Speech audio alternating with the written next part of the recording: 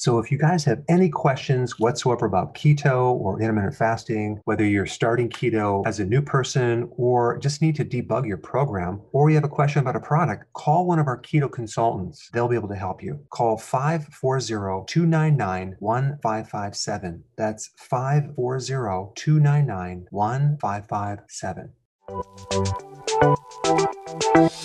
Welcome to the Dr. Berg's Healthy Keto and Intermittent Fasting Podcast, where Dr. Berg takes you on the journey for the truth about getting healthy and losing healthy weight.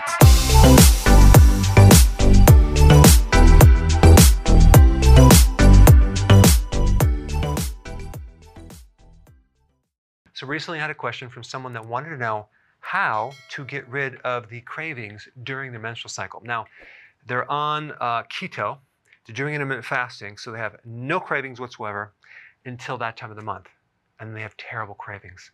What could that be? Now, for those of you that are watching that are not on the keto plan or intermittent fasting, click the link below, watch that, because chances are that should handle the cravings for good. But if you still have cravings, despite being on keto and intermittent fasting, it usually has to do with low serotonin, okay? Serotonin is a neurotransmitter. It's made in the gut, but it's also made in the brain. The location of where it's made in the brain is in the brain stem. The specific location is called the raphe nuclei. And this is involved in the sleep centers as well. Now, it just so happens that in this little location where serotonin is made, you also have a lot of estrogen receptors. What a coincidence. And the estrogen receptors in this location are controlling the amount of tryptophan coming in, which is the precursor or the raw material to make serotonin. Now, the most likely reason why you have low serotonin is that you have low estrogen, and there's not enough estrogen to activate this tryptophan. Now, some of the symptoms with low estrogen are mood swings, as in PMS. But PMS could also happen when you have high estrogen, also headaches, also depression, decreased libido. There's many more as well. Now, given the assumption that you're not on a high-carb diet, chances are you probably don't have a low blood sugar situation or high insulin. But if you are doing carbs, then you need to fix this blood sugar situation. So if you have this situation, low serotonin, okay, there's two things you can do.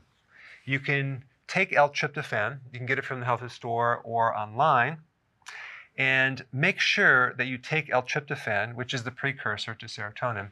Make sure you take it on an empty stomach, because this molecule is very large, and if you take other protein, you won't feel any change because this is not being absorbed. So this should always be taken on an empty stomach. All right, number two, you can raise estrogen. Now, what typically causes low estrogen in the first place is something else is pushing it down, okay? It's going to be either cortisol from stress, as in adrenal fatigue, or it can be high levels of testosterone or androgens, okay? And that comes from insulin. So we want to lower insulin.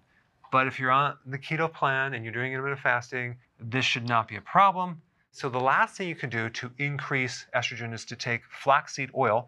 Make sure it's high quality, but this can elevate estrogen to a certain degree. All right, so I hope that answered the question, and I will see you in the next video. Hey, if you're liking this content, please subscribe now, and I will actually keep you updated on future videos. Hey guys, I just want to let you know I have my new keto course just came out. It's a mini course. It covers all the basics and how to do it correctly. You can get through this in probably 20 minutes at the very most. So if you're interested, click the link below and get signed up now.